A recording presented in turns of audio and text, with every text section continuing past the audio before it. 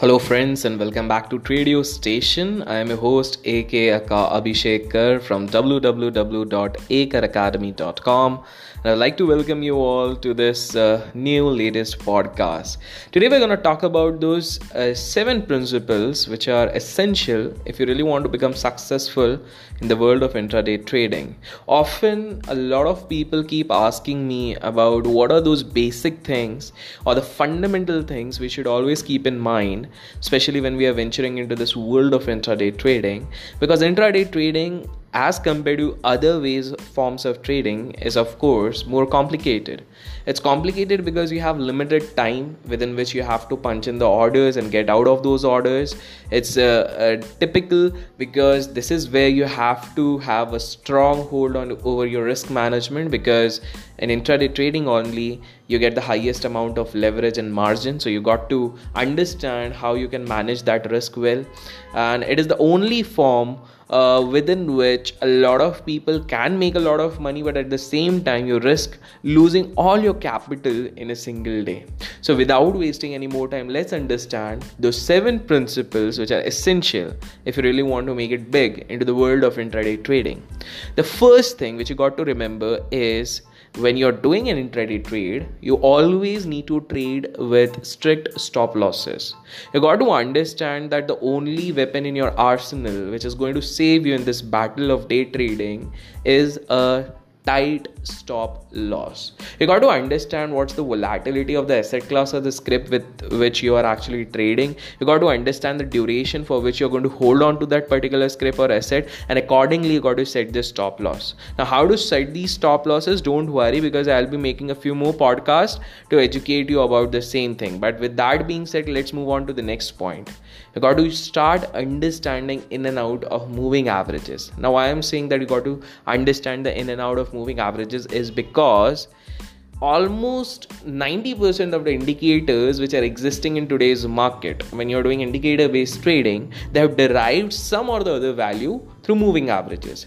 So until and unless you don't know the basics of moving averages, it would be really difficult for you to effectively utilize other indicators. So that's why it's very important. On another note, a lot of day traders, they use these crossovers or plain simple moving averages in order to enter or exit trades, and some even use as dynamic supports and resistance. So that's why it's very important for you to understand in and out of moving averages. I'll be explaining more about that in the coming podcast. Please don't worry.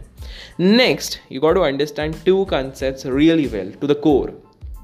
And these two concepts are supports and resistance. See, whether you use price action, let's say you have been using trend lines, you have been using channels, you have been using normal lines, you have been drawing a lot of patterns, or whether you have been using retracements, pivots, moving averages, etc. In all these cases, what you are actually trying to derive is the support and resistance of a particular script or asset class. So it's very, very important, because this is exactly how you're going to define your entries and exits when you're doing a day trade. So you got to lower down your time frames, and then you got to look into all these aspects to identify the correct support and resistance. Next, you got to make trend your friend. See, no matter how many times lot of authors, lot of speakers, lot of traders, lot of prop desk traders have emphasized on this part, we still ignore this fact. And that's because our human minds are wired in that fashion. We are often compelled to think that, okay, so and so script has moved 8% up, so there is a high possibility it's going to shift down, and that's why we short, without even understanding, failing to comprehend that this stock is actually into an uptrend and we shouldn't be selling it.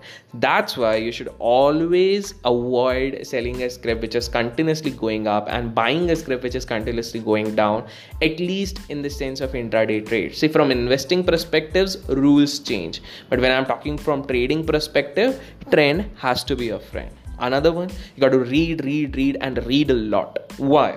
You need to understand the volatility into the market changes after every 3 to 4 years. The participants into the market change after every 3 to 4 years. The amount of digitalization or evolution of machines, and for that matter AI now these days, It keeps on changing and evolving, so you got to evolve with time, otherwise you will be beaten down really badly. So it's very important that you keep reading a lot of stuff, at least the financial newspaper. Once in a while you can actually go through the financial media also to understand what are the various dynamics happening into this market. Another one, try to initiate most of your trades either in the first half of the day or in the last half of the day. That's the first 1 hour of the day or the last 1 hour of the day. You need to understand these are those times where institutions, brokers, HNIs, they are predominantly very active. You must have observed that during the mid part of the day, you rarely see a good amount of move. Most of the moves which you actually see either happen in the first half or they're actually happening into the last half. So it's very, very important to understand that if you are able to correctly predict these moves during these durations, you can actually reap a lot of rewards. During the mid part of the day, markets or the scripts for most of the cases are sideways until unless there's something like a quarter result being coming or some news based thing going to happen. So in such kind of categories, there's a very fair amount of risk which is involved and low amount of returns which you're going to get. That's why try to initiate your trades either in the first 1 hour or in the last 1 hour. Next one, it's a game of probability.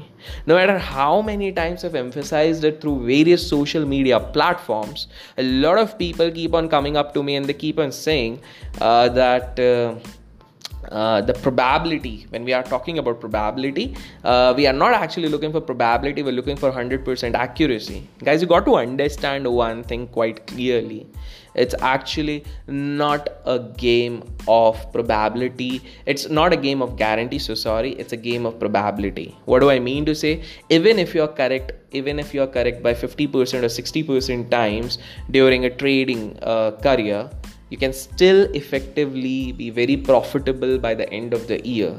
Why I'm saying so? Because the most important aspect, that's the last point which I'm going to cover in this whole intraday psychological stuff, is a risk management. Until unless you don't understand how to size your positions rightly, until unless you don't understand how to manage your risk effectively, until unless you don't understand the side of mindset you need, the attitude you need to enter into a trade and exit into an intraday trade, till that time you won't be successful. I have again and again emphasized intraday trading, or trading for that matter, is just 30% of strategy and 70% of psychology.